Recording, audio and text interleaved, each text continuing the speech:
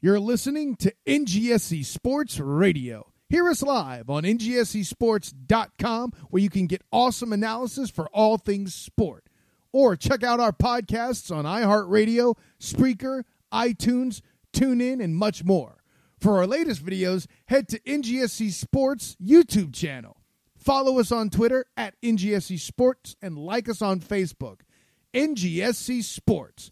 We never stop.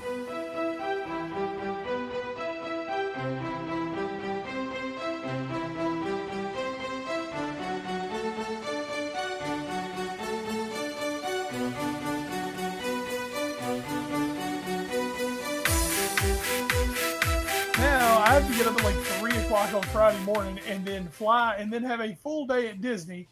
And now I had to do the damn game the night before at Northern Nash, which means, I'm not going to get home till like 10:30, 11 o'clock. Oh, wait. So you leave Saturday morning at 3 a.m.?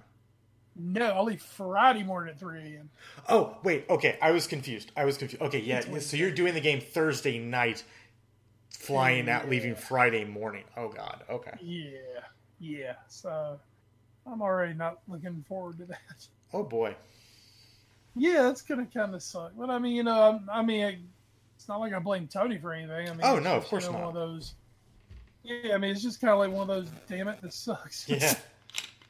And now it's like it has to be done, and I don't have an I'm in town, so I don't, quote, have an excuse not to do it. Right. Oh, God. Oh, my God. So instead, I just get to suffer. I didn't even think it was supposed to rain Friday, is it? I don't know. I haven't seen where it's supposed to Oh, rain. yeah, it does kind of look. Rain in the morning and evening, precipitation chance 71%. So, yeah. What? Yeah, Friday is about the... Well, hell, mine says 30% chance of rain on Friday. Yeah, mine even says 40% chance on Thursday, too. But it seems like it's coming in like at around... It seems like it's not coming in until like 11. So you should be out of Northern at least. Yeah. So that's going to be fun. And that's really going to make it really fun Fridays. Oh, yeah. Just all the Red Bulls. But, hey, what the hell? It's the life I lead. Yes. This is what happens when you lead an international mystery life. Seriously. Who am I going to blame? Because if I can't do it, no one can. That's actually true. And that's why you're here doing the A Foreign Affair podcast. Yes, I am. That's true. He is. Welcome, everyone, to episode 225 of the AFA pod. I am Edward Green, joined by my colleague in crime, Wes Bradshaw, and we have an excellent episode for you today. Week 3 of the Premier League is done and dusted, and we are going to be recapping the games with a new segment this week that I like to call, What Are You Buying? What Are You Selling? Oh, Resident Evil 4 merchant, dude. You're too creepy. So we'll have that. We'll also talk very sparingly about the League Cup. And no, I still will not call it by its sponsor name because fuck it. We'll talk about the results in there before the final few Premier League teams join in the next round. Maybe we'll talk Champions League. Mention it very briefly since the draw is tomorrow once we record this. And then we'll do the Watch 4. And we'll be news and notes, of course, too. With not too much news and notes to get through this week. Just a little bit. So, with that, we'll get started. Of course, as always, the AFA pod is presented by NGSC Sports. NGSCsports.com. We never stop. Thankfully, for some of these teams, the matches did stop, though, this week. One of those would be Huddersfield versus Cardiff, which ended 0-0. And that's that. Elsewhere, Leicester with a comeback win against Southampton. Harry Maguire with a goal, a great goal in the 92nd minute. You can see why Manchester United really wanted him. Maybe the most notable moment of that match was Pierre-Emile Højbjerg getting a second yellow that got him sent off for what I would say is one of the worst cases of simulation I've ever seen in my life. I mean, we've seen the kings of La Liga dive on a consistent basis, but man, this one put all of theirs to shame. This was bad. This was really bad. So deserved loss for Southampton in that. I told you guys last week that every time Bournemouth and Everton play, it's always really spicy. Well, this was cherry spice this week. Everton struck twice in 10 minutes in the second half, thanks to Theo Walcott and Michael Keane scoring goals just before and after the hour mark. But then in a span of just a few minutes, Josh King hit a penalty and uncovered Nathan Ake. This is literally all he does. He's a defenseman who just scores goals. Level it up just 4 minutes later to get Bournemouth a vital point against the Toffees. We move to Sunday, where Watford continues its hot start with a 2-1 win over Crystal Palace. Pereira and Holobos with goals in that one. Zaha, who was hurt a little bit during that match, also picking up a goal in the 78th minute for Palace. And then finally, Fulham 4, Burnley 2. That's the Fulham we expected to see. Alexander Mitrovic, which with a 2-minute brace, super quick there to turn the game on its head from 1-1 to 3-1. And then Andre Schürrle, he is still alive. He had the finishing touches in the 83rd minute. Burnley in a little bit of trouble, but don't worry, they might be out of Europa soon enough. All right, so Wes, let's get into these matches we're going to discuss here and play a little what are you buying, what are you selling. We'll start at the 7:30 game on Saturday morning that kicked off the weekend. Their best result in the Premier League so far, by far, for Wolverhampton. Wolverhampton 1, Manchester City 1. A goal in the 57th minute of this cage affair from Willy Boly, which maybe shouldn't have counted because he was kind of offside and also kind of touched it with his hand as it went into the goal. Doesn't matter. 1-0 up, go the Wolves. Nick Petrovic going nuts. And then 12 minutes later, though, he had to bring his nuts down just a little bit. Yes, we're not doing phrasing still. Merrick Laporte with an equalizer in the 69th minute for City, as also the Citizens were denied a penalty late on from Sergio Aguero. So, Wes, this is what I'm asking you to do. You go, what are you buying? What are you selling? I'm going to give you two options. You buy one, you sell one. Option one, Man City, maybe just a little bit unlucky. Calls sort of went against them in this one. Not that the referee had great views on any of them, and they were very tough calls, but they did go against them. Still without Kevin De Bruyne. Wolverhampton with a big draw at home. And, the luck they had last year kind of ran out a little bit this year. Or option two, City, this is the first chink in their armor, and they are on pace to not have, obviously, as good a season as they did last year. Hey, I don't think anyone can have as good a season as City had last year. City It'd be very included. hard. I'm more apt to actually buy Wolves here. Okay. And we talked about preseason. I think we were both fans of the Wolves project and what they have been able to accomplish thus far, and felt that they were able to come in and be in the mix to do some things in the league this season. And it's impressive that they come out and get, I believe, their first points of the season, and do it against the defending champions and do it against Man City. So I'm more apt to buy Wolves here than to, think this is really a chink in the armor of Man City.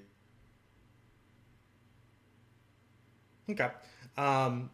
I do sort of think, obviously, the decisions clearly didn't go the City's way. I mean, again, the Boly goal, it's so tough. And Mark Clattenburg talked about it, how when he was on the NBC Sports desk after the game, he did say that, it was the wrong call.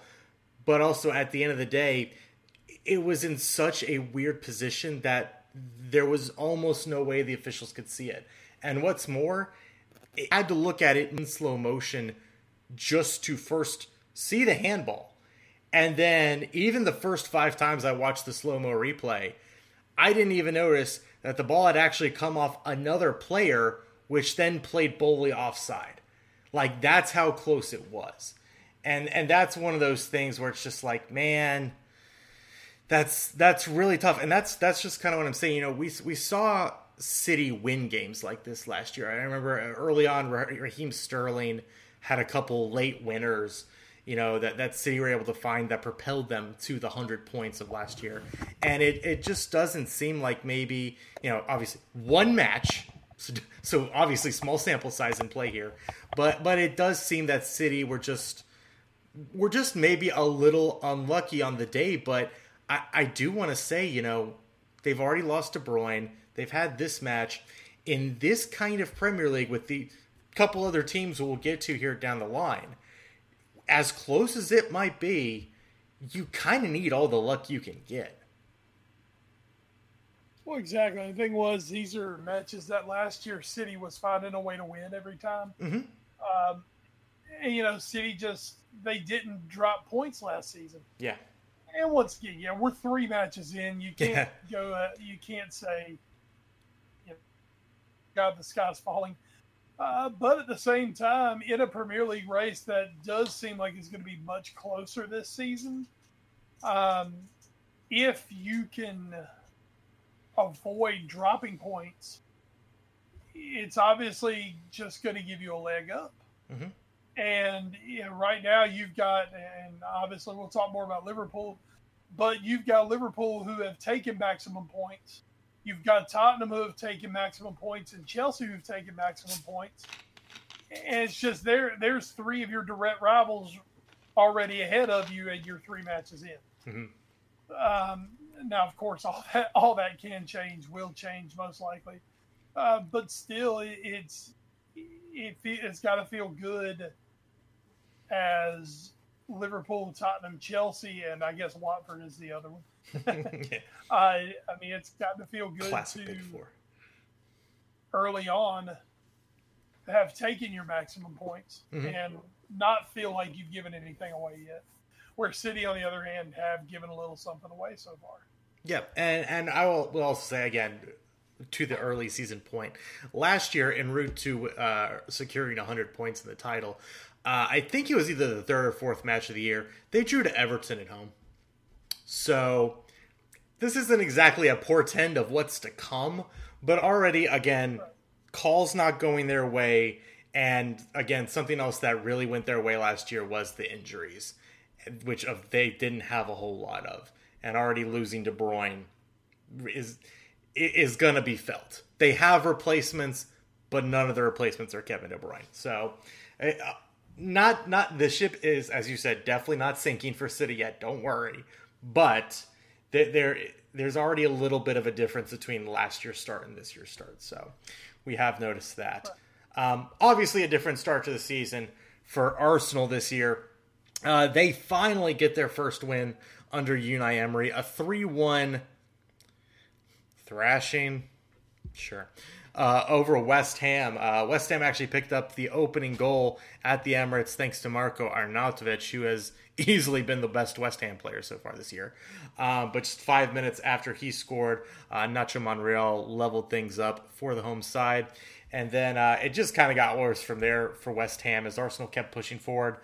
Issa Diop, who first had a terrible clearance from almost his own end line to putting it in the back of his own net to give Arsenal the eventual winner. Danny Welbeck's, because they're Welb's team now, added a third goal in the 92nd minute.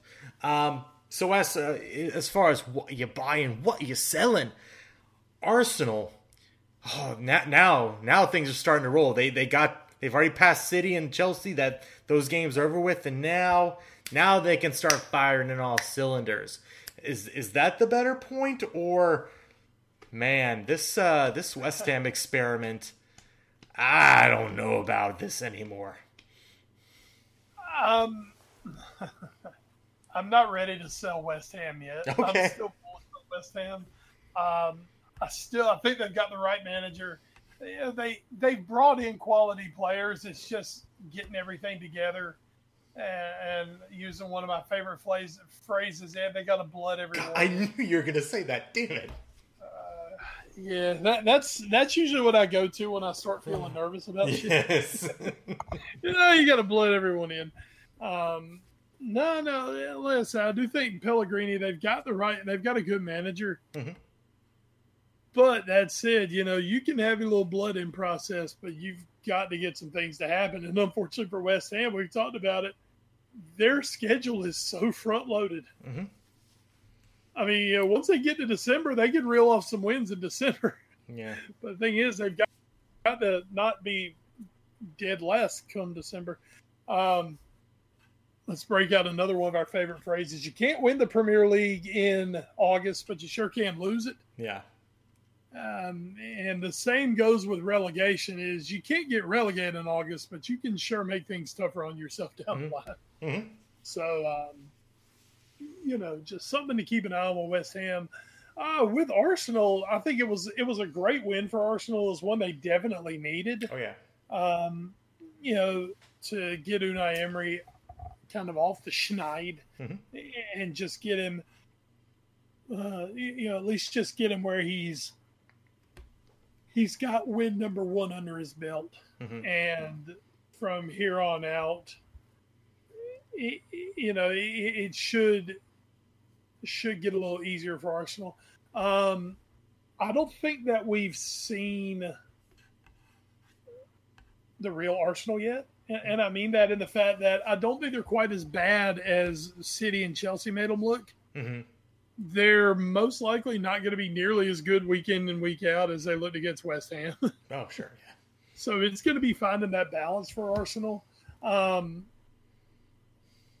Defensively, there's still issues back there. Mm-hmm.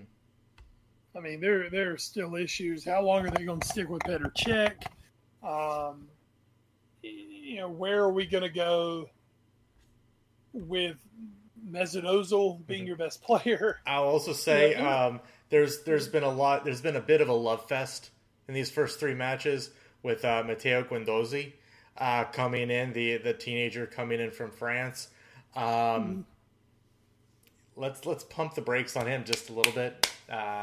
I've seen a lot of talk on him and like how great he is and how hard he takes it. And it's funny because as I was reading these articles, it's something we always wanted from Arsenal is we wanted somebody who cared, kind of like Alexis Sanchez did a little bit.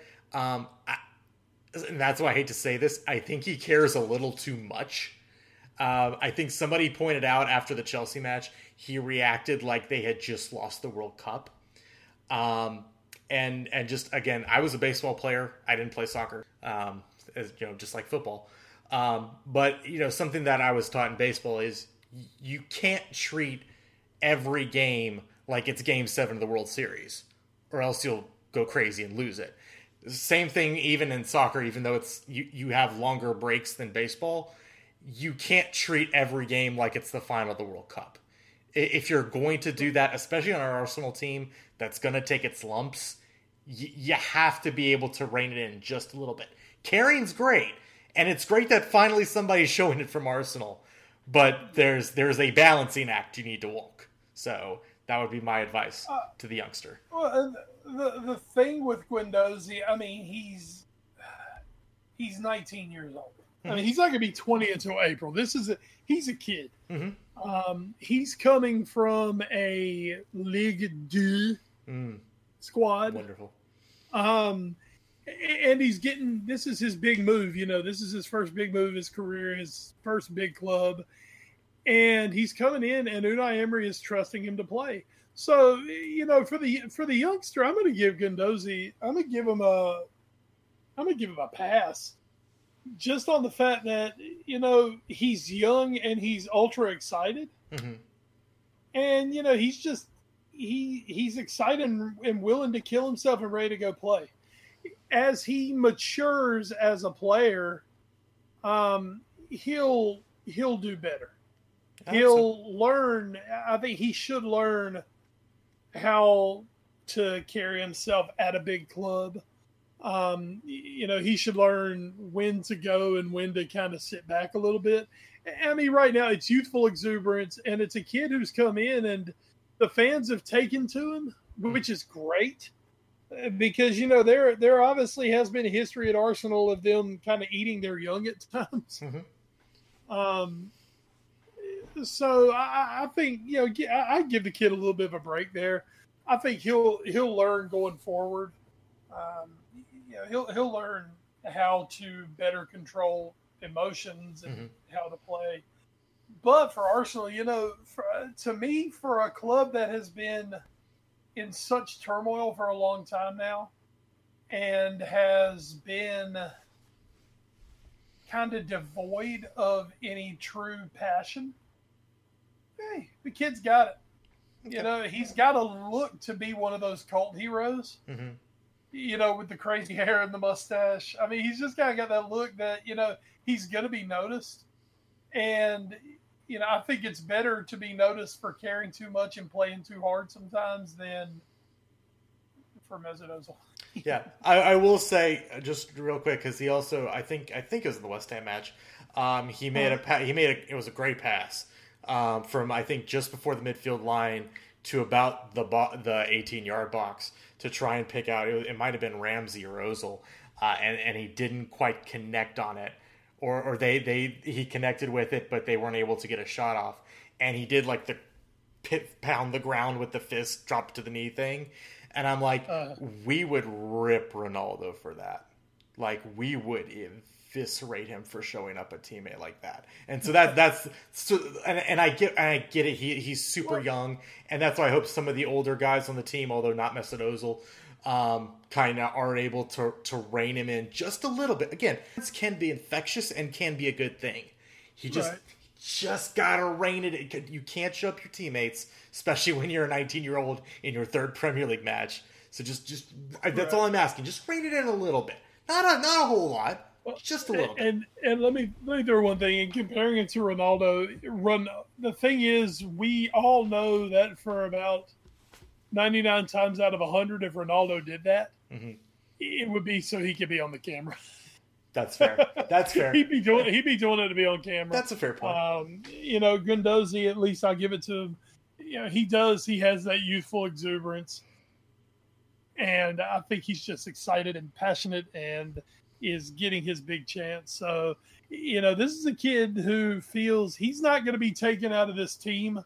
He's not going to lose his spot or he's not going to get dropped because it's perceived that he's not playing hard and doesn't give a shit.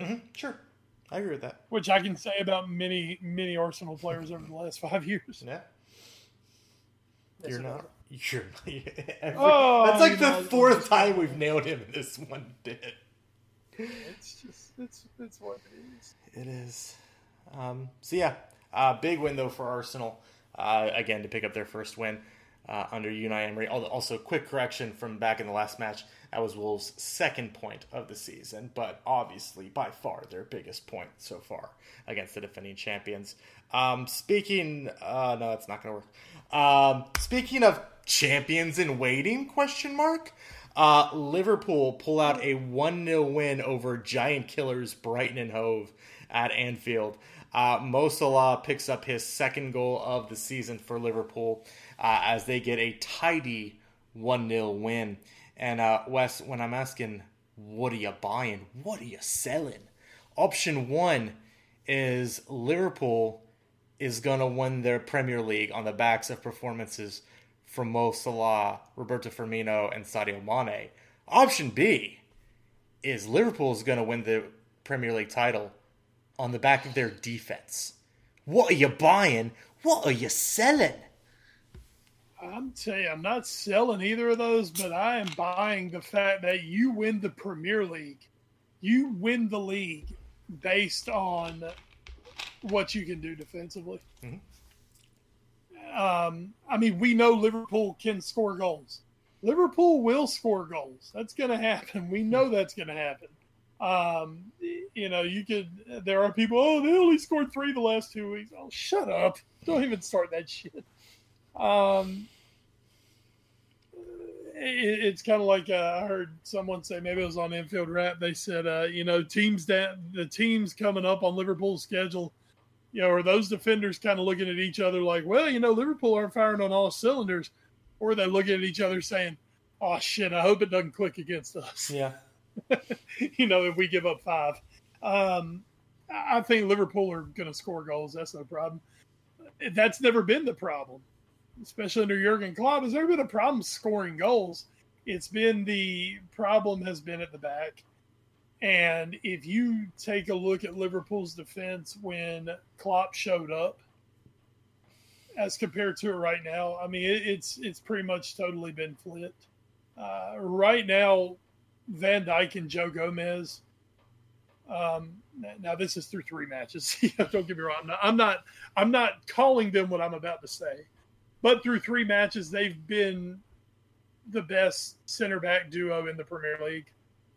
Not saying they are, but they have been for the first 3 matches.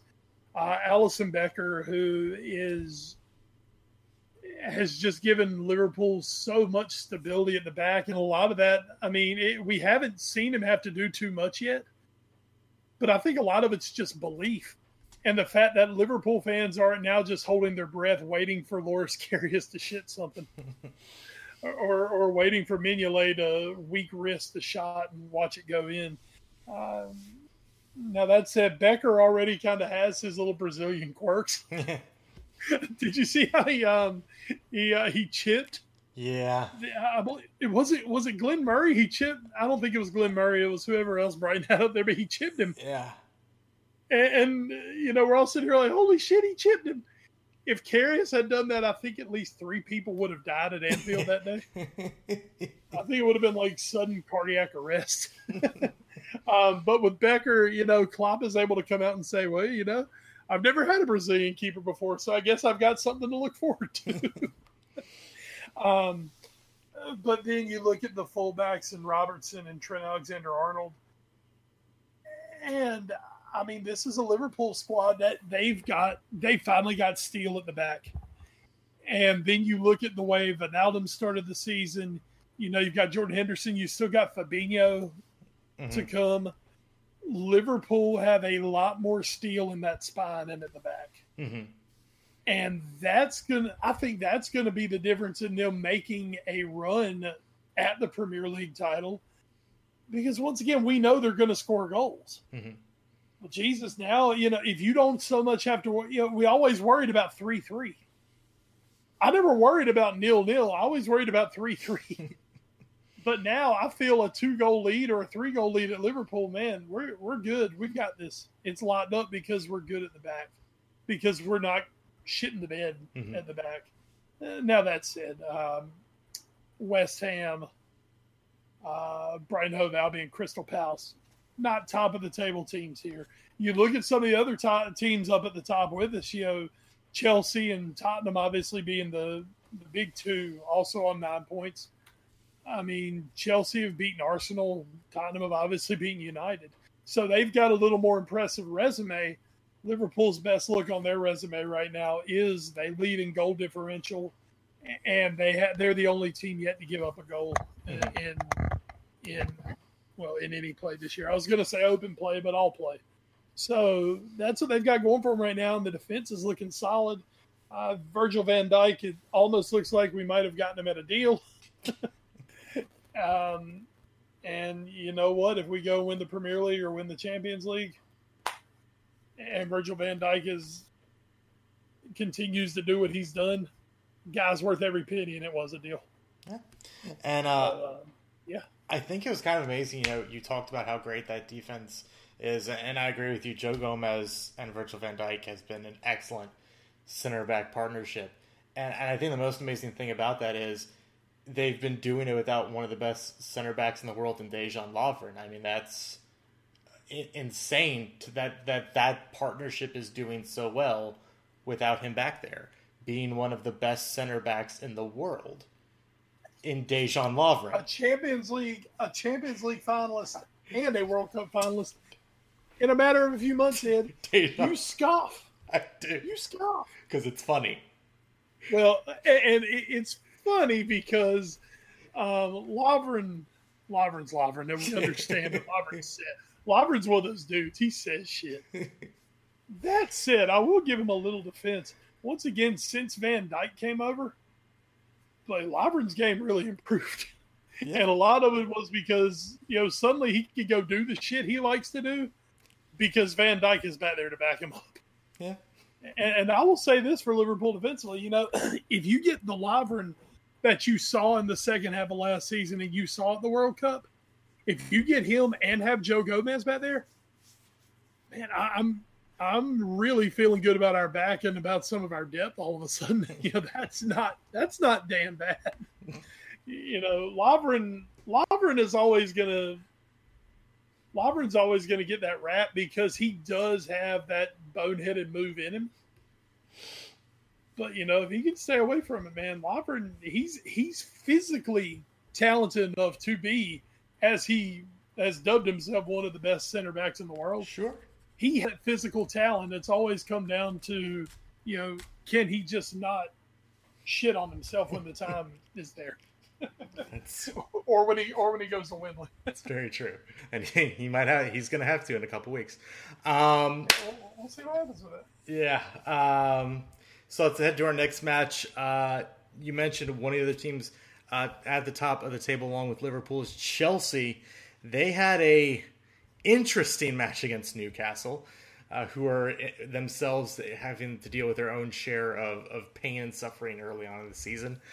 Chelsea do squeak out with a 2-1 victory at St. James Park. Eden Hazard with a penalty in the 76th minute was quickly nullified by a Joselu goal set up by American DeAndre Edlin, who may have thrown a forearm shiver American football style, into Olivier Giroud's face in the process. But that set up a grandstand finish at St. James.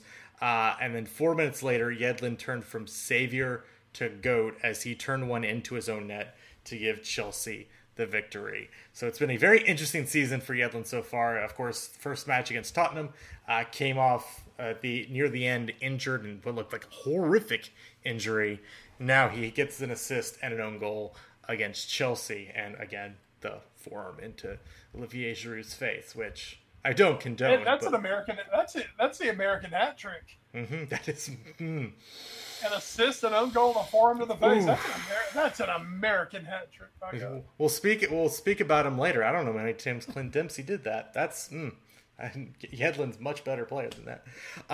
So Wes, as far as what you buying, what you selling, Chelsea, option one, hey, 9 points through 9 matches. They had to get through Arsenal to do it, and 2 of their matches have been on the road. Hey, great start to the season. Or, they were kind of leaky against Arsenal. They didn't look that great against Newcastle, really. And their other win was Huddersfield, who might be the worst team in the league. I don't have a lot of faith in Chelsea right now as far as being top. You're talking about strength of schedule. I don't know if it's totally there for Chelsea right now with how convincing they've been. But which are you taking? What are you buying? What are you selling? I'm not convinced with Chelsea yet. Okay. Great start to the season. And sure. That could, now I say I'm not convinced. That doesn't mean I don't think they can't finish in the top 4. Sure, yeah. I don't think they're a legitimate title contender. I think what you're seeing right now is the very genesis of what Sarri wants to do with this Chelsea squad. Mm-hmm. But, you're taking a Chelsea squad who's played a certain way, and a lot of these are the same players. Mm-hmm. And you're basically trying to turn them into Manchester City, mm-hmm. That's kind of how Sarri plays, is more the Man City, Barcelona way. Barcelona. Okay. And I don't think they're going to be able to keep it up. I do think their schedule's been very favorable thus far. I think they caught Arsenal in a perfect moment where Arsenal's still very new and they're trying to figure their things out. I've seen enough from Chelsea. Once again, I think they can make a run at the top 4.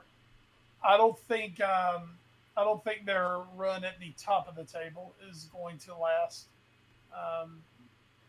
But it's a very positive start for Chelsea.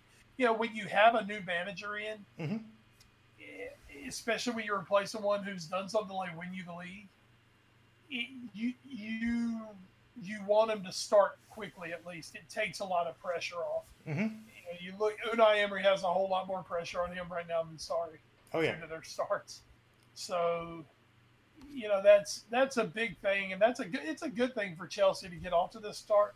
But I sell Chelsea as title contenders right now. I'd also say it's funny you mentioned Pep in this, and because of the style of play.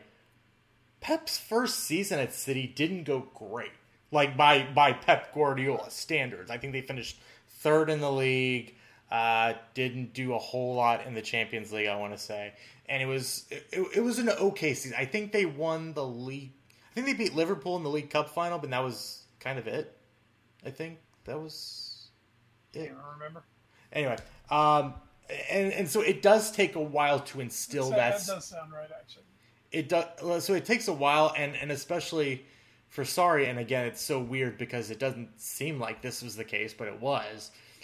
Sarri didn't come in until like training was already underway, and like the window was about to close. He didn't have a lot of time to bring in a ton of guys except Jorginho, who he coached at Napoli, to come and fit his system.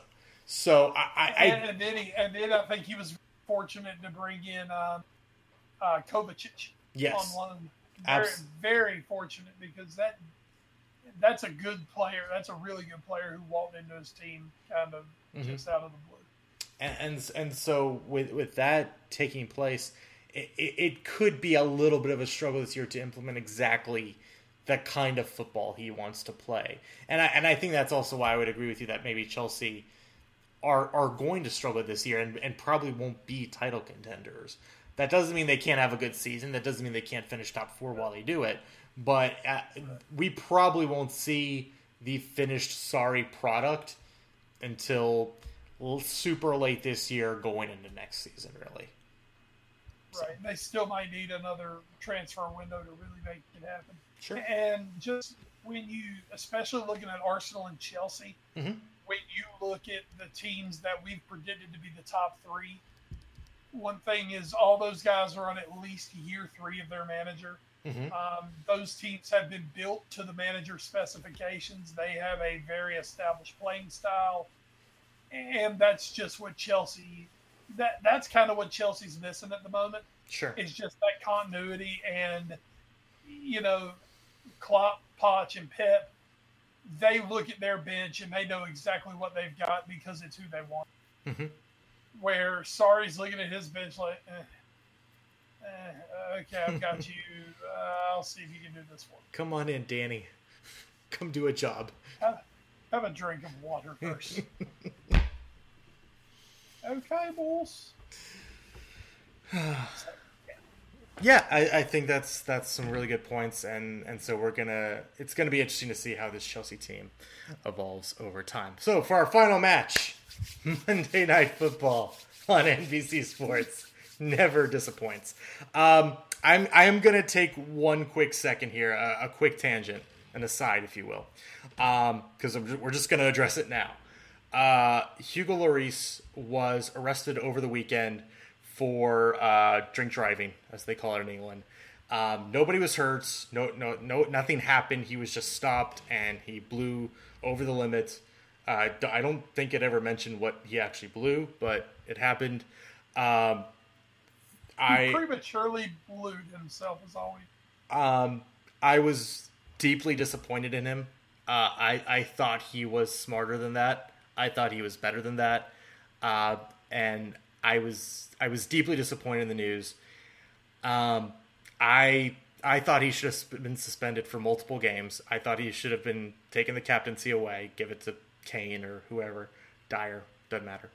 And I was very disappointed in the club for not taking a stronger stance. I know they want to wait, and I guess for the court date or whatever, and that, okay. I was disappointed that they didn't take this, in my view, more seriously. I know a lot of people, when I saw on Reddit and on Facebook, when that kind of view was expressed, a lot of people went, well, Marco Alonso should be in jail then too, because he shouldn't be playing because he had that accident 8 years ago and killed that young girl. I'm like, yeah, he probably shouldn't. Marco Alonso probably shouldn't be playing football. He probably should have lost that right to do it when he killed that girl in the accident. But we should strive to be better than that as a club. And so I was disappointed, personally, me. So that's all I'm going to say about that. That's my aside. If you want to add anything, you can. And if not, we'll get back into actual football talk. No, I got nothing to really add. I don't know. Drunk driving is just one of those things. It's. I mean, I don't see it. Yes, it is terrible. It is horribly irresponsible, and you're basically begging for something really bad to happen. That said, he didn't. No one was hurt in anything he did. He didn't go home and beat his wife, which I obviously have much bigger problems with. Sure, that's yeah. So I can see the club kind of taking more of a wait and see attitude to it. Mm-hmm. I think it's just one of those things, if he had been in a wreck and someone was injured, now we're really talking about something different. Mm-hmm. But at the same time, I'm not quite holding him to the same. I'm not quite holding his feet to the fire as much as you may. Okay. And just real quick, you're making like $1 bajillion a week. It's not that fucking hard to call an Uber or a taxi. Like it's. Go ahead. Or I'm sure, like most NFL teams, which what we think about the NFL. Yeah. But one thing NFL teams offer is basically their players at the beginning of a season are given a card, mm-hmm. and that card is hey, if you go out and have too much to drink and party too much, here is a car service that we're paying for. Mm-hmm. Yeah. Call the car service and they'll come pick you up. Mm-hmm. I've almost got to think that, professional football is, I would guess they're somewhat like that, or mm-hmm. the fact that once again, just get a car service. Yeah. It's not that hard. I mean, Roberto Firmino had the same thing happen to him last year or the year before. I can't remember. I mean, it's just, it shows a complete lack of good judgment. Mm-hmm. Firmino and now, Lloris, both lucky not to have done something much worse. Sure. Put it that way. All right. Well, but yeah, just like you said, call off like an Uber. Yeah. Hell, you guys can afford the Uber Black. Yeah. Whatever. Yeah, Uber Black. I mean, Jesus. Yeah. So that's we'll move on from that, and now we will get into the actual match, which is much more enjoyable and pleasing to talk about, especially for me being a Tottenham fan, and for Wes being a United hater. So this is great. Sir, I'm just a Liverpool fan. Hating you, it rolls right into just being a Liverpool. Well, he banished the demons last week by actually scoring in August, and now Harry Kane has not only scored in August again, but he has also now scored his first goal at Old Trafford with a great header in the 50th minute, basically as close to a fadeaway shot as you're going to get in the Premier League. On his being pushed back kind of by Phil Jones, great center back he is, in the box. Kane headed it from probably a good 12 yards out into De Gea's net, and Tottenham was off to the races. Lucas Moura, hey, who needs new signings when you have Lucas Moura? Picked up a goal just 2 minutes later on a great pass from Christian Eriksen that effectively sealed the deal. But then Lucas Moura, not content with just one goal, but picked up a second 6 minutes from time as a great one-on-one effort where he beat Smalling after a good pass from Kane, and then he was one-on-one with De Gea, and he coolly finished for Tottenham's third. A famous win, I believe their third in Premier League history for Tottenham Hotspur at Old Trafford. And Wes, the United had chances. Danny Rose, who's back in the fold, made a terrible back pass straight to Romelu Lukaku, who then rounded Hugo Lloris and then couldn't find the net. So that was a big moment in the match. United had a couple more chances, took 0 of them, and then so that was already strange enough. It was a weird match, but Tottenham definitely deserving of the 3-0 win and all 3 points.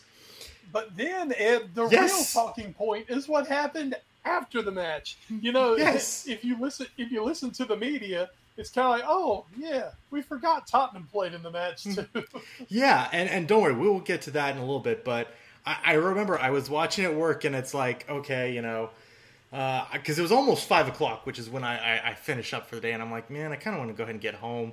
But, you know, we just won at Old Trafford. I want to stay and watch because I want to watch Poch give everybody a hug like he always does when we get big wins. And I just want to see everybody be excited and, you know, big win at Old Trafford. And I'm watching. Then I see, you know, Pochettino make his way to the fans, give him a little clap, head on.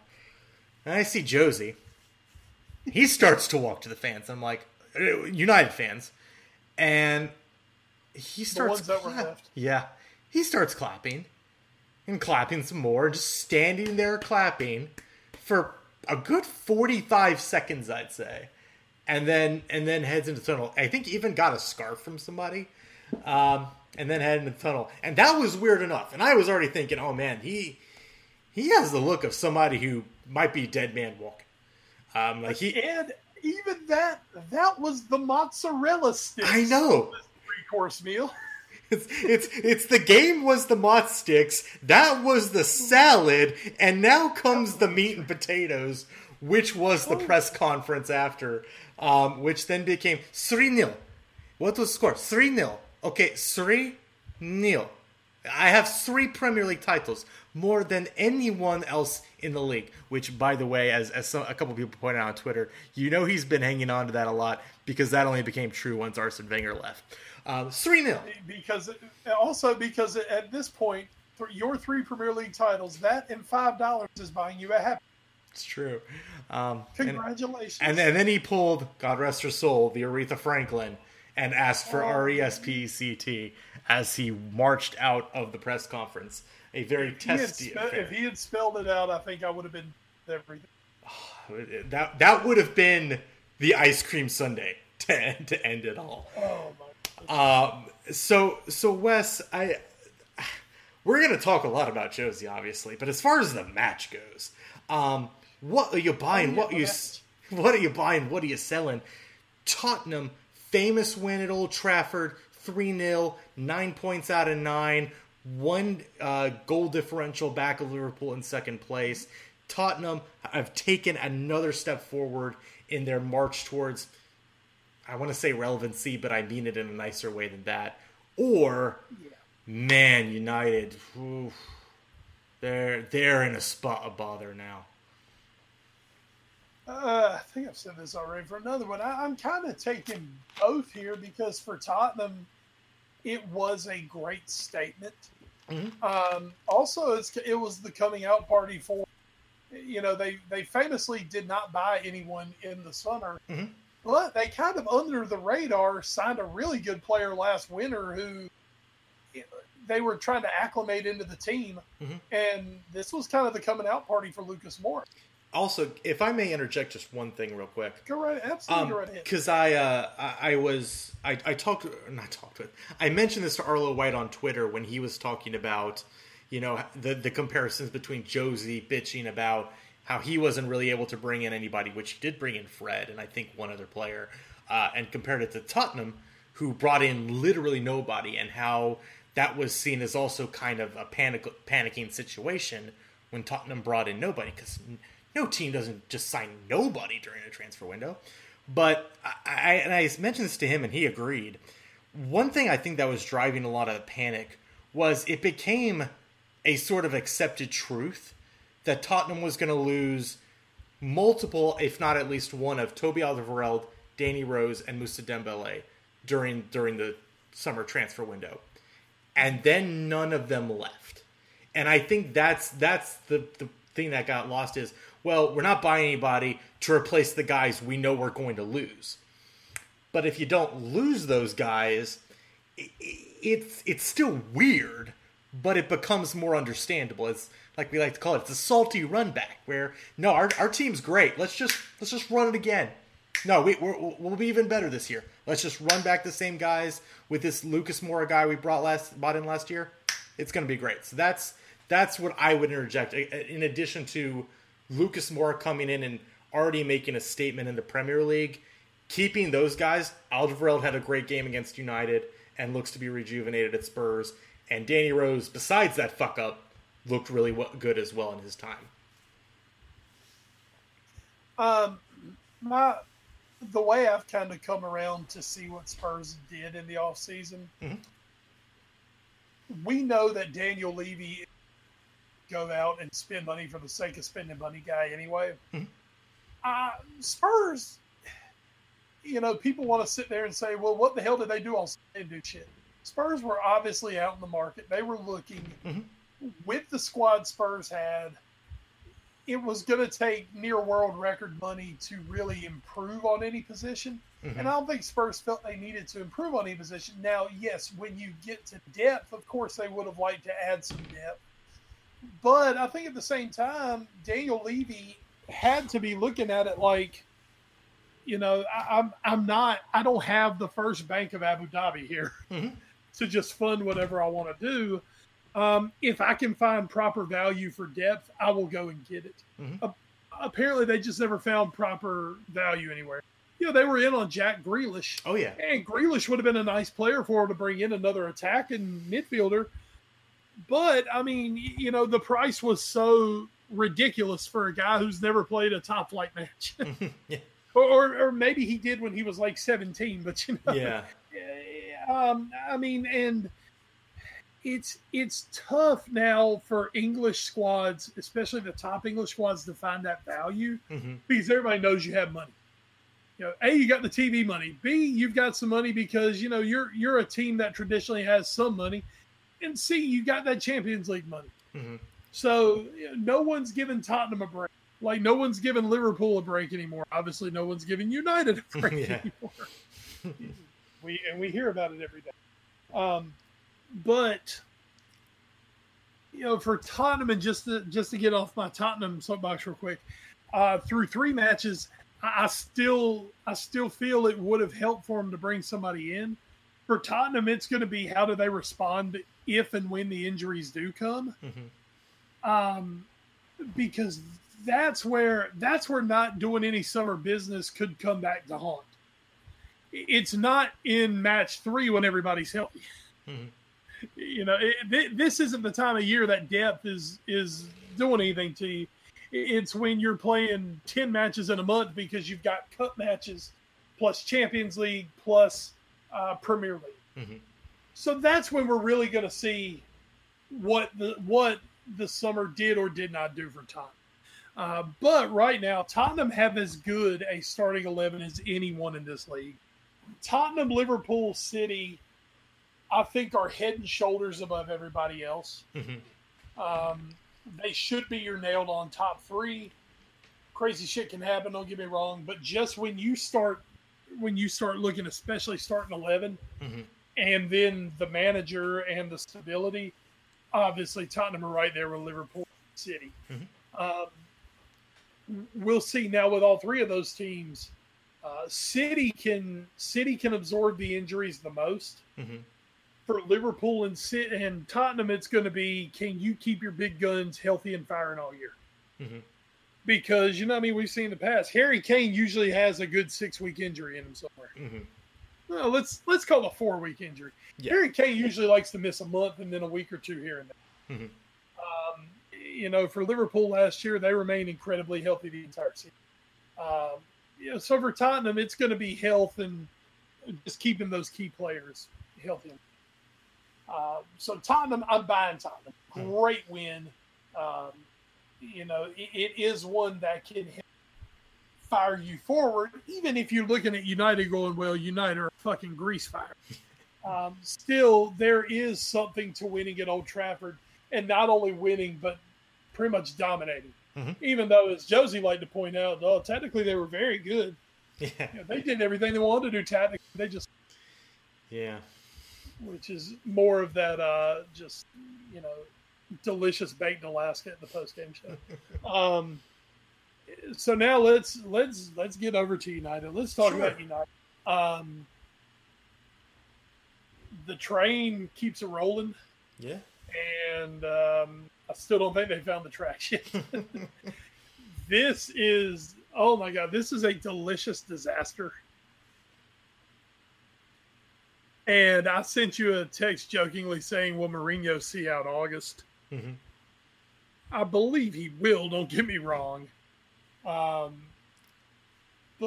as I've heard someone say, he may have one loss left. Yeah. Yeah. And if it comes up this weekend, I mean, this, of course, the weekend coming up, as I mentioned, you play this weekend and then the international break. Mm-hmm. If United go and lose this week, At Burnley, by the way. at Burnley, who has not started the season off well at all. No. If you go and lose at Burnley, that's going to be 3 losses in 4 matches. You can only, and coming off this rant at his previous press conference, all the press that's been going on this season, I don't know. I don't know. A report's come out that Zidane is interested if the job comes open. But, it's kind of like someone said, if you get Mourinho, I mean, this is Man United we're talking about. This isn't, they're not in the Sam Allardyce market. Oh, yeah. God, I wish they were. They're not in the David Moyes market. They're not in one of these. They're not in the Alan Pardue, just get someone to keep us up. They're not in that market. Mm-hmm. Man United shops at, Man United doesn't shop at Dillard's. Man United shopping at Harrah's. Yeah. And it's such a tricky circumstance because, once again, you can't go out and just hire Sam Allardyce at Man United. You've got to, before you fire Mourinho in the middle of the season, you've got to have a damn good idea what you're going to do. Mm-hmm. Because if you fire him, let's just say they lose to Burnley and he gets fired in the international break, Mm-hmm. you've still got 85% of the season ahead of you. Oh, yeah. You can't just bring in some guy off the street, or United fans are going to lose their shit anyway. And then if they don't get, quote, the best big name on the market, where are you going to go? A few years ago when Liverpool fired Brendan Rodgers, they didn't do it until they had Klopp on. Right. You just, as a big club, you can't fire somebody early and not have a plan in place behind it. Mm-hmm. That said, if anyone would do it, it would be Man United. Good old Ed Woodward. Because, unfortunately for Man United, they just, oh my God, they are so poorly run right now. Mm-hmm. And, Mourinho, and we give Mourinho as much shit as anyone on earth, deservedly. Oh, yeah. Man, when you look at what he's having to deal with, I mean, the guy who's basically running his football club is a banker. Yeah. I mean, Ed Woodward runs that club because he knows how to make commercial deals. He doesn't know football. He is a shit director, or whatever they want to call you. In the United States, we call him a general manager. Mm-hmm. He's shit at that. He's very bad. He's good. He is really good at making Man United. The best thing he ever did, depending on who you believe, the best thing he ever did was fucking up the De Gea deal so he didn't go to Real Madrid. Exactly. I mean, so his greatest success was a mistake. Yeah. So Mourinho, I think sometimes we look at United like, okay, blank checkbook, you should be able to do anything in the world you want. Mourinho does have his hands tied in places. Mm-hmm. Obviously, if Mourinho could do what the hell he wanted, he'd have 2 new center defenders this year. Yeah, playing Andrew Herrera at center back was a pretty big message. If he could do what he wanted and had a blank checkbook, he'd have Rafael Varane and Harry Maguire as his center backs. Or Toby Alderweireld. Right.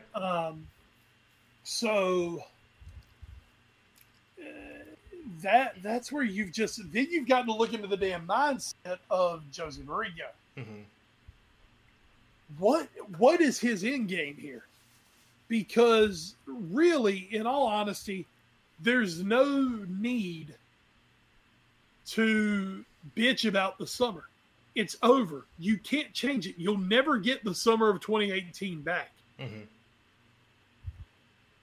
I wonder if Mourinho's trying to get fired or get Ed Woodward fired. Yeah, that might be the bigger. Is he playing like the most high stakes game of chicken ever? Maybe. Now then you turn around and you hear reports coming out that United had offered Anthony Martial a contract extension. Mm-hmm.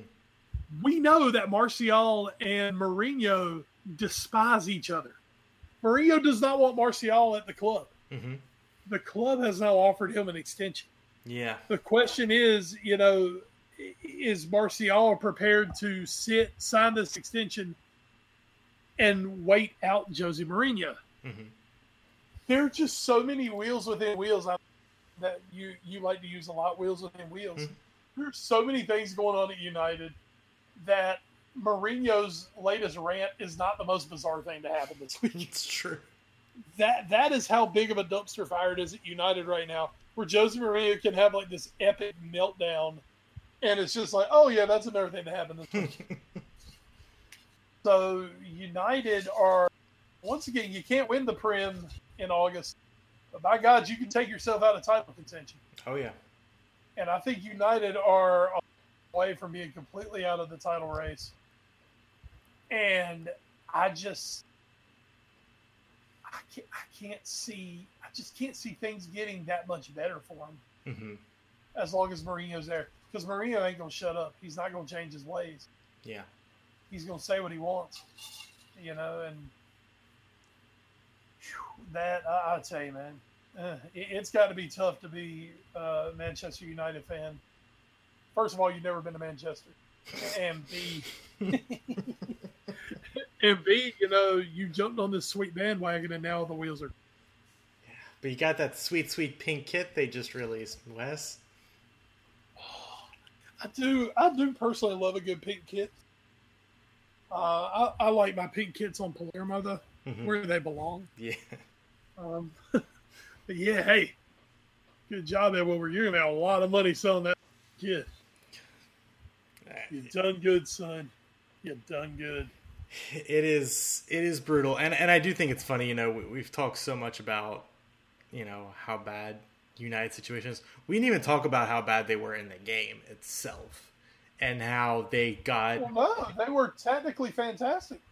They were okay in the first half, and technically, if we look at some of the stats here, because stats tell the entire story. If you look at it, United took 23 shots to Tottenham's 9. Now, as somebody said, don't gloss over the fact that only 5 of those were actually on goal. The same amount Tottenham had on goal. But that was the thing. Possession, I believe, at one point was 60-40. It evened out a little bit to 56-44 in favor of United. They had chances. We talked about Lukaku's chance when he rounded Lloris. Not Eric Bailly. Someone had a chance like in the first 20 seconds of the match to score, and they couldn't convert. United had chance in the first half. I'm going to be completely honest. The way they're playing right now, though, when it was 2-0, even though there was like 40 minutes left in the match, and even though, yes, Tottenham's so Spursy, blah, blah, blah, when it was 2-0, I was like, oh, this match is done. This match is actually over. United's not coming back from this. And I think it's bizarre we're saying that about a Manchester United team, that they can't get a point down to, and again, that's taking nothing away from how good Tottenham it is, but that at 2-0 down at home with 40 minutes to play, with the specter of Fergie time in the air, with the specter of lads, it's Tottenham in the air, that United can't go out and find 2 goals in 40 minutes at home. It's bonkers. Yep.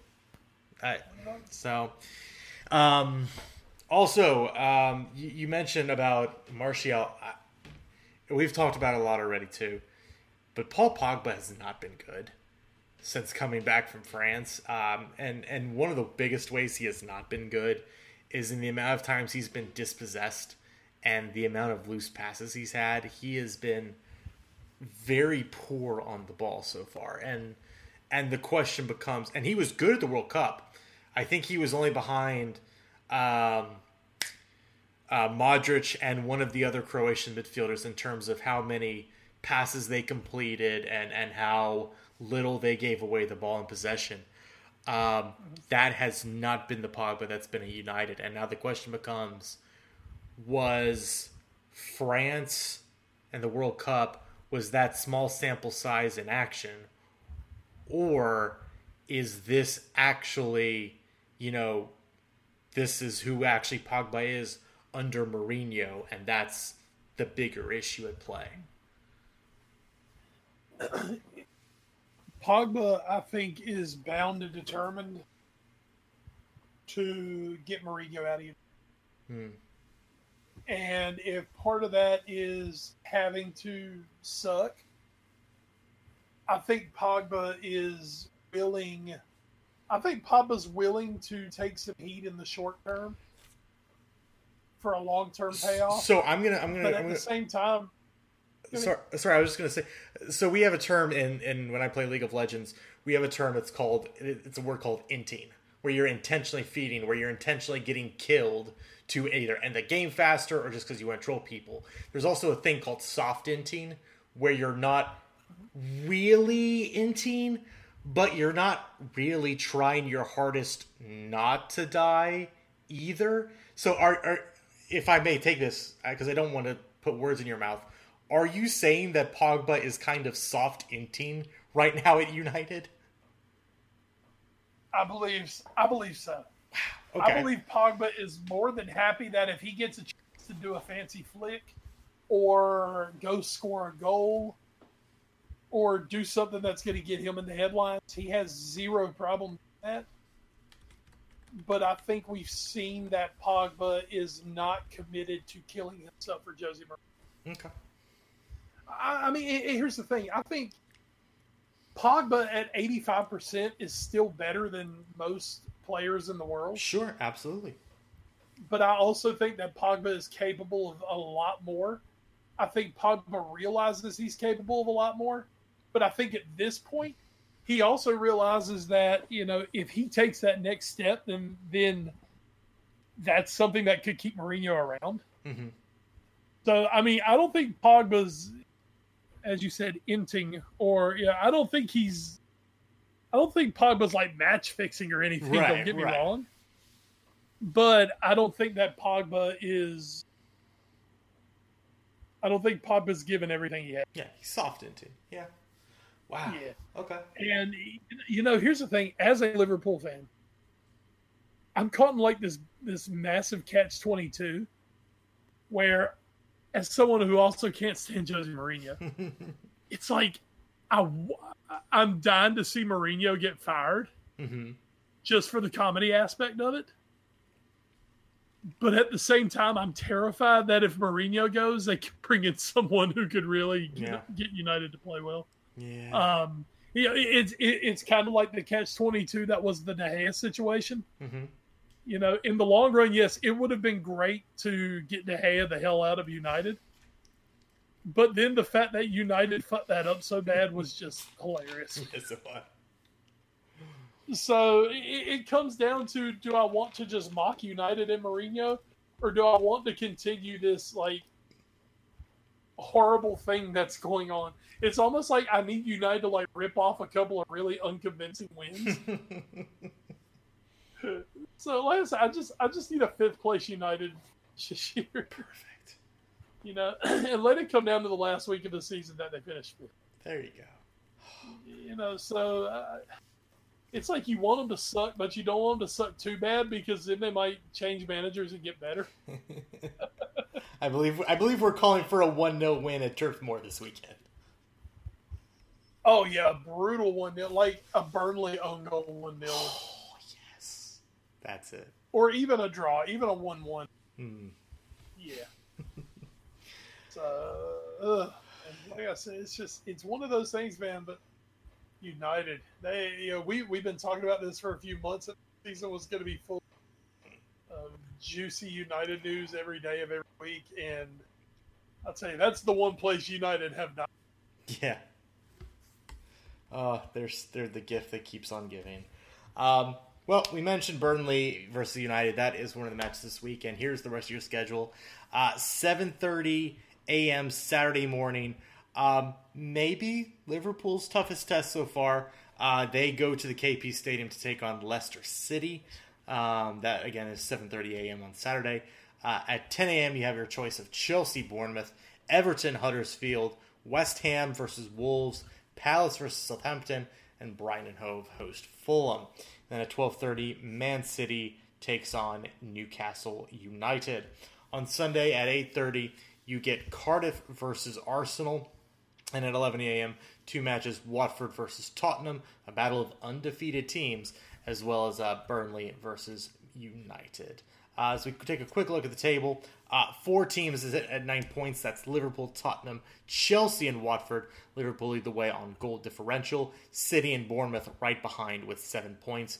At the bottom of your heart, the relegation zone, Newcastle and Southampton currently sitting on 1 point just outside. Burnley and Huddersfield sitting on 1 point inside the zone. And then West Ham, still looking for their first point of the season, are in dead last. Quick look at the League Cup. The only teams to lose so far, the only Premier League teams to lose so far, were, as I take a quick perusal, Huddersfield, rough start to their season. They lost 2-0 at Stoke. Brighton and Hove lost 1-0, but that was to Southampton, who was also a Premier League team. Cardiff loses 3-1 at home to Championship side Norwich. And Newcastle, they lose 3-1 at Nottingham Forest. And Wes, this is all I kind of want to talk about the League Cup, as we'll have the third round draw where the other 7 Premier League teams will join will happen. Everton won. Yay, Everton. They beat Rotherham. Real quick, though, the only thing I want to talk about the League Cup is Newcastle have been bad this year.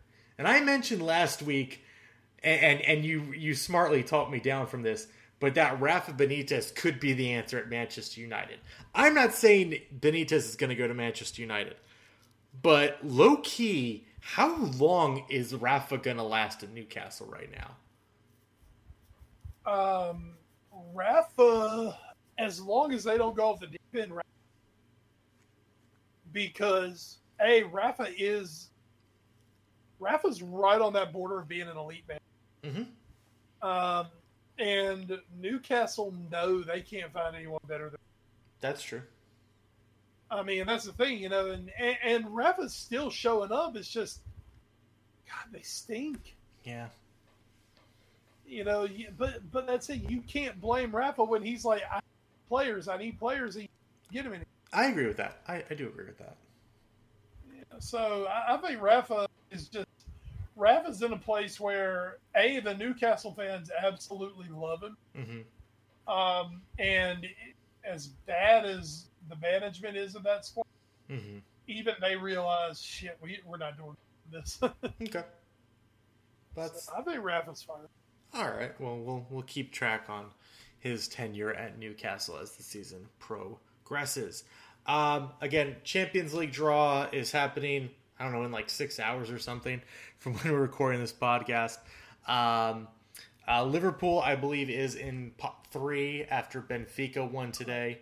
So that is how that will go. Tottenham and I think United are in pot 2, and then City is in pot 1. The Europa League draw for Chelsea and Arsenal will be on Friday. And then, because Burnley, who is currently, I believe, 3-1 down to Olympiacos, is in a lot of trouble and might be exiting the competition very soon. Just real quick, pot 1, Real Madrid, Atletico, Bayern, Barcelona, Juventus, PSG, Man City, and Lokomotiv Moscow. Pot 2 is Dortmund, Porto, United, Shakhtar, Benfica, Napoli, Tottenham, and Roma. Pot 3 is Liverpool, Schalke Null Fear, as I know they're now called, Lyon, Monaco, Ajax, CSK Moscow, PSV Eindhoven, and Valencia. And then pot 4, Victoria Pilsen, Bruges, Galatasaray, the Young Boys, Inter, Hoffenheim, Red Star Belgrade, and Athens. So, Wes, it's a strong group this year. I feel very, very strong. I mean, always the Champions League is strong. But, and I know you mentioned this, but Liverpool do have the chance to be in a very tough draw because they're in pot 3. But I know also they're not afraid of that. So it is a little of each side. I think there are more teams in pot 2 and pot 1 that are going to look and be like, oh shit, we got Liverpool. Are you serious? Yeah. I think then you're going to be Liverpool. Oh, dude, but I can't believe. It really comes off the back of last year where, I mean, we've seen what Klopp can do in Europe, and now he's got a team better. Yeah. And okay, well, we happen to be in pot 3, but I don't think Liverpool fear anyone.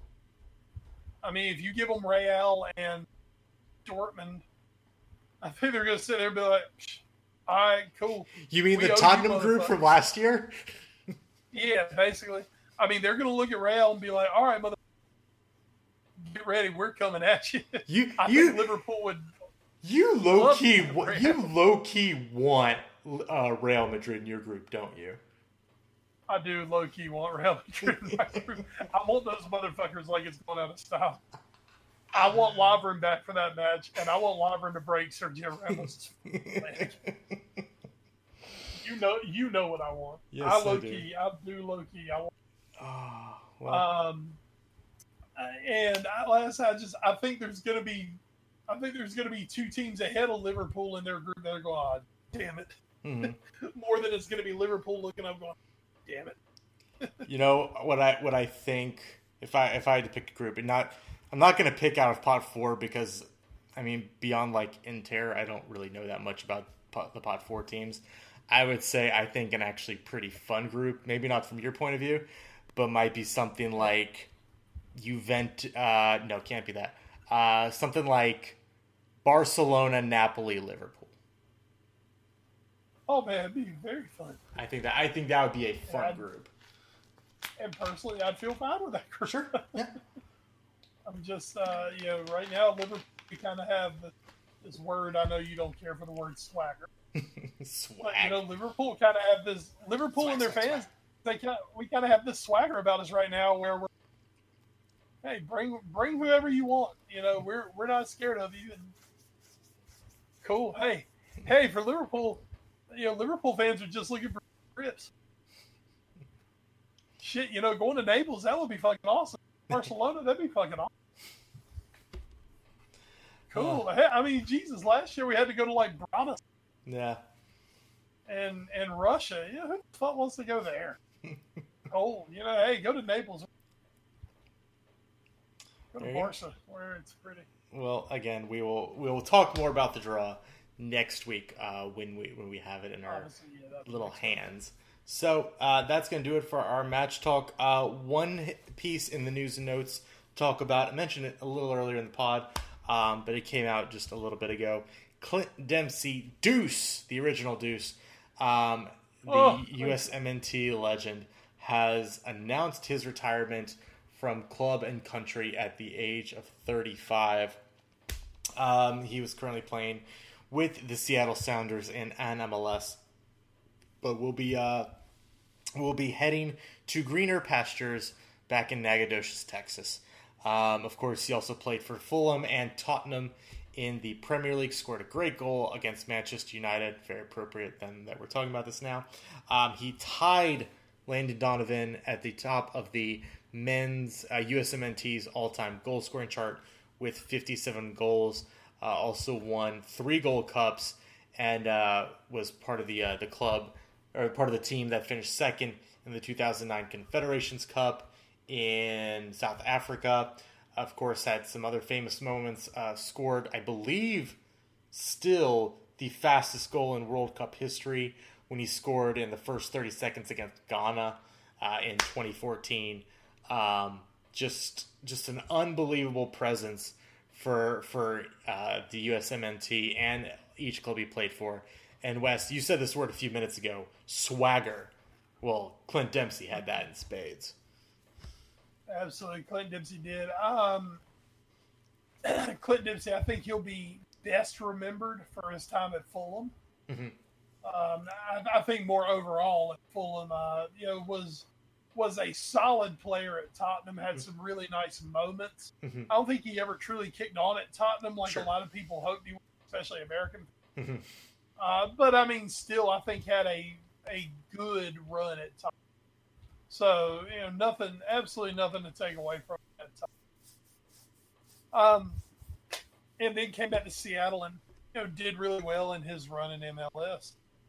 I think he's mostly going to be most fondly remembered, though, as kind of the talisman of the USMNT. Sure, yeah.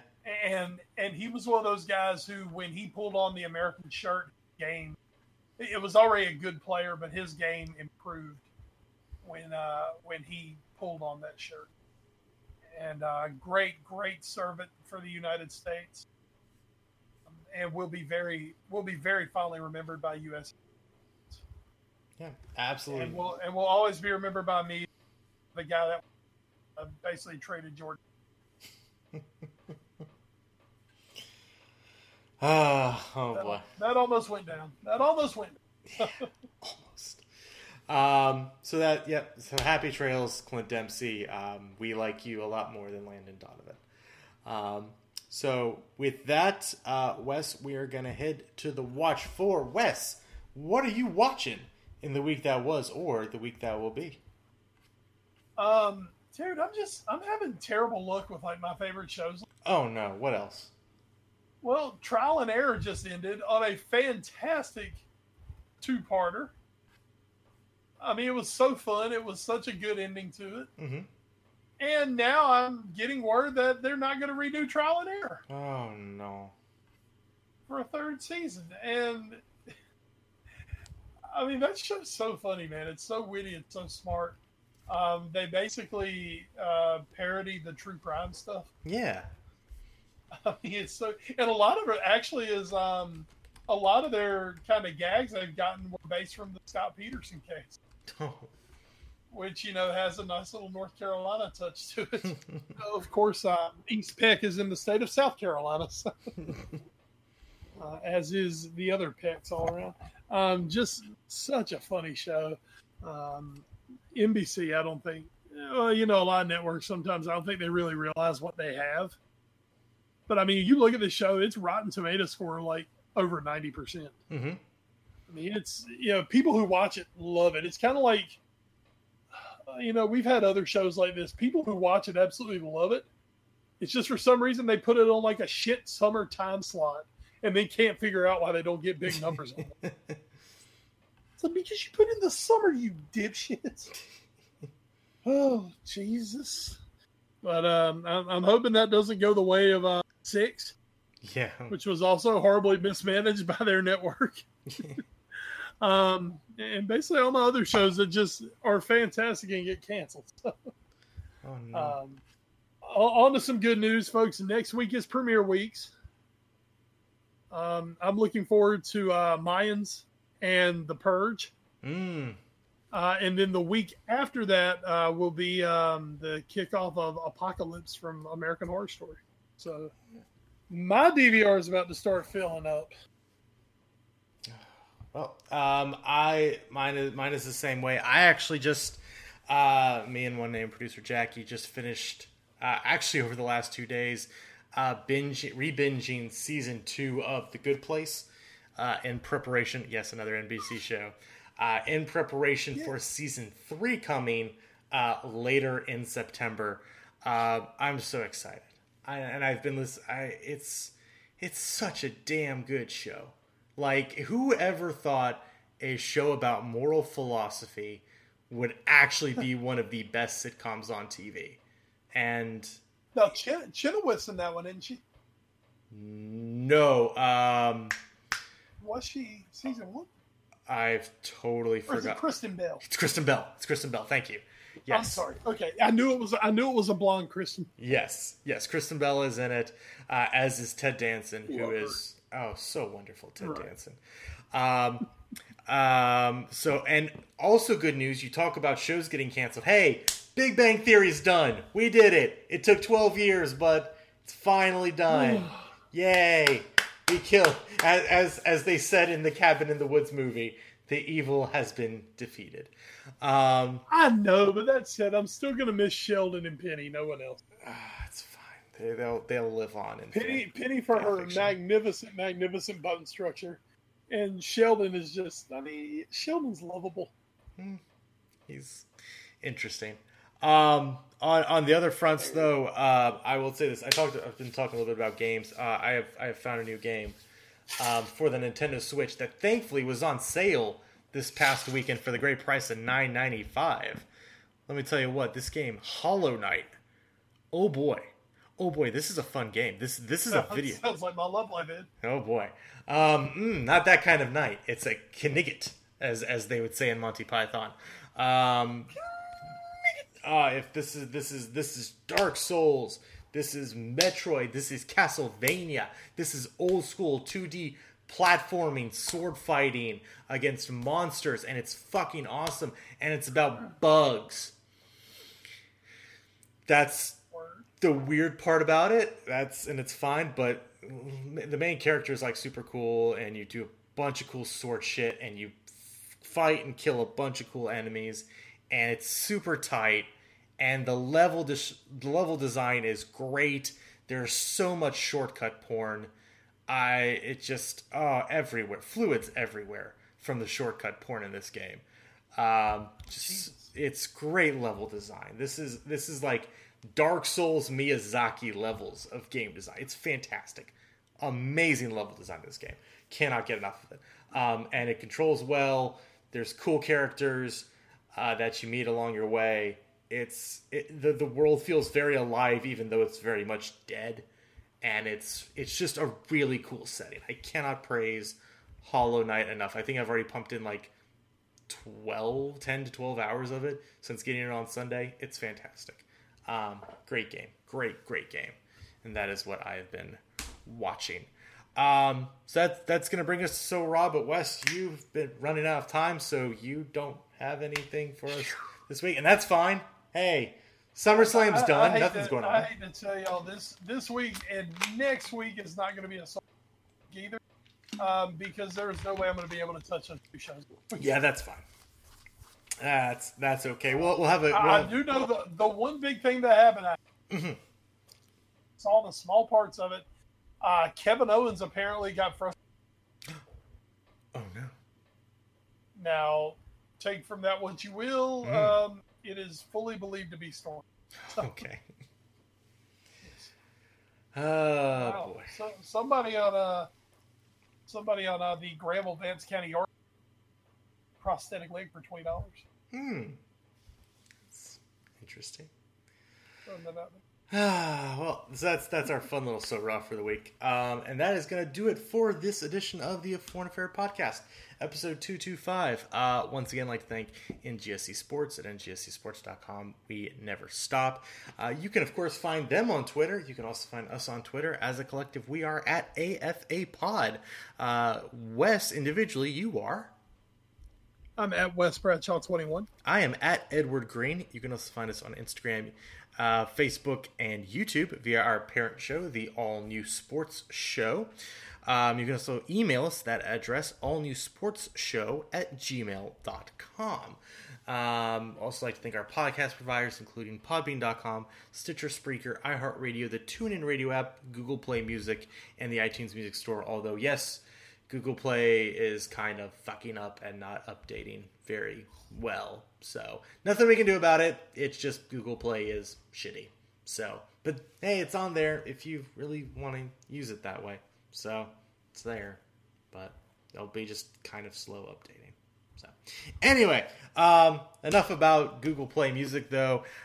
Before we finish up this week's pod, Wes, is there anything else you want to mention? As the summer rapidly comes to week 3 of high school football is already here. Holy Jesus. I mean, the non-conference is half over. Yeah. Golly, man. It is fun. This week, 2 more teams making their debut. The Knights of Northern Nash hosting the Tarboro Vikings, which, as you well know, has traditionally been a very good football game. Oh, it's part of the Crucible. And this year, Northern Nash 2-0 on the season, looked very impressive on the offensive side of the football. And Tarboro is Tarboro. Yeah. Take from that what you will. They're Tarboro. They don't think they've given up 1 touchdown in 2 games, and they're hanging half 100 on everybody. So definitely, I think both teams' biggest test of the season coming up. I will be there now on Thursday night. It was supposed to be Friday night, but it got moved. And due to that, I will be able to make it and do the game myself. Yeah. Because on Friday, Wes is going to the happiest place on earth. And no, I'm not talking about Capitol Cabaret. Taking the old family down to Disney World, Wally World. Yay! All us Clark Griswold fans. I have a 6-year-old daughter who is about to be hog heaven and has 4 different princess dresses to wear this. Yes. Yeah, it's going to be magnificent. It's going to be very hot for me, but I'm looking forward to a nice little vacay here. Yay! But folks, I should be back for Wednesday evening so you don't have to miss any West, and I will give you guys an update on the hotness level of the princess. Oh, fantastic. I'm waiting with bated breath already for that. But until that time next week when we come together, I am Edward Green for McCall and Crime, Wes Bradshaw. Thank you so much for joining us here on the A Foreign Affair podcast this week. Until we talk again, stay safe and enjoy the football. But not you, Josie. And good night, English media. I know you guys are going to bed with smiles on your faces as the Manchester meltdown continues. Again, it's like we want Josie to stick around for moments like this, but they can't stick around. He can't stick around if they keep losing either. So it's like, what do you do? Total catch-22, man. I need Josie. We all need Josie. We need Josie.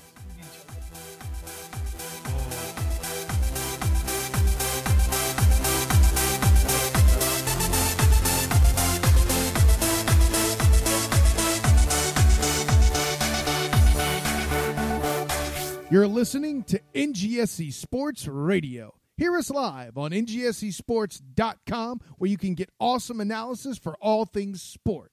Or check out our podcasts on iHeartRadio, Spreaker, iTunes, TuneIn, and much more. For our latest videos, head to NGSC Sports YouTube channel. Follow us on Twitter at NGSC Sports and like us on Facebook.